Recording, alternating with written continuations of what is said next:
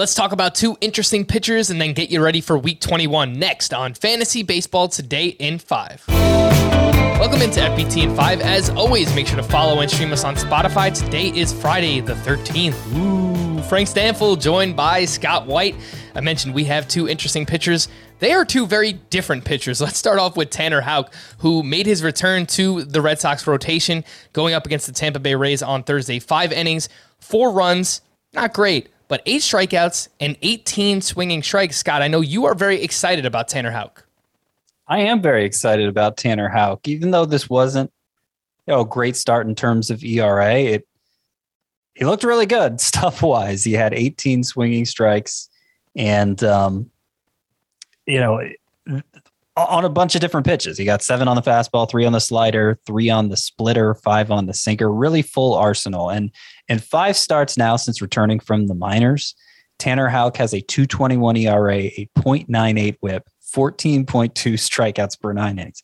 Really impressive stuff. The swinging strike rate is high. The ground ball rate is high. The xFIP, I think, is just over 2.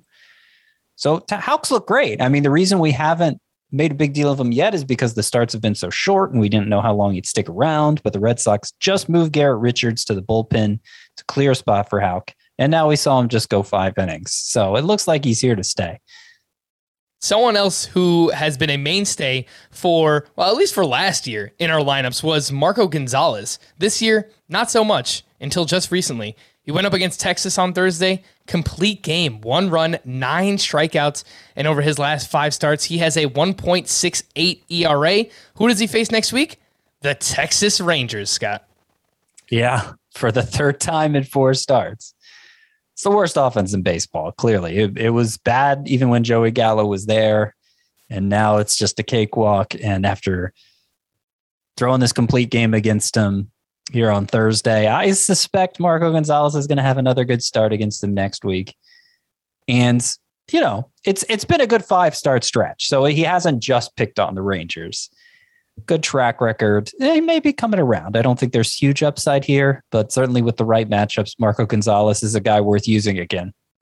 Yeah, the upside is not nearly as high as someone like Tanner Houck, but if you need a streamer for next week, Texas Rangers, that'll get it done for Marco Gonzalez. Speaking of next week, let's get you ready for Week 21. Scott, how about you get us started here with some 2-start pitchers for next week?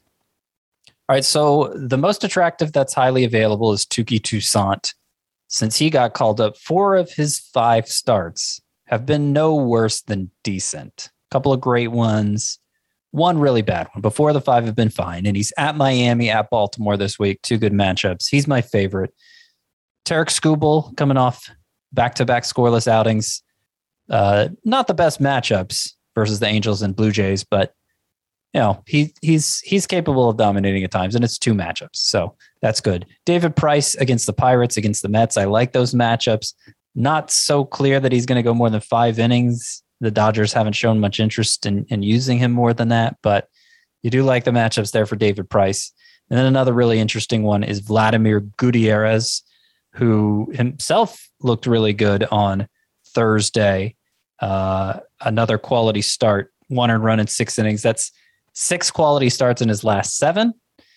And his opponents are the Cubs, who, of course, don't have much left in their lineup, and the Marlins, who have had a bad lineup all season long.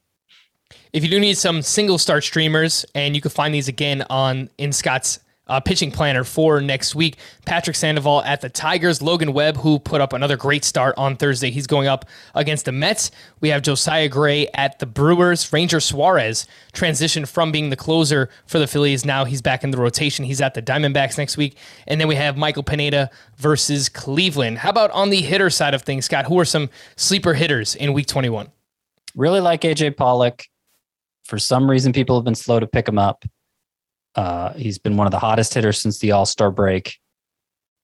Good 7-game slate in which the Dodgers have the second best matchups. And with Mookie Betts going back on the IL, playing time's not going to be an issue for Pollock. So Pollock's the main choice. I like Luke Voit.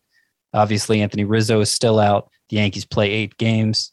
I like CJ Cron with the Rockies going back home. He had 4 home runs there in Week 19. His home splits are awesome. And 2 hitters who have been trendy pickups lately, Rafael Ortega and Anthony Santander. their matchups are good enough that I would stick with them as hot hand plays.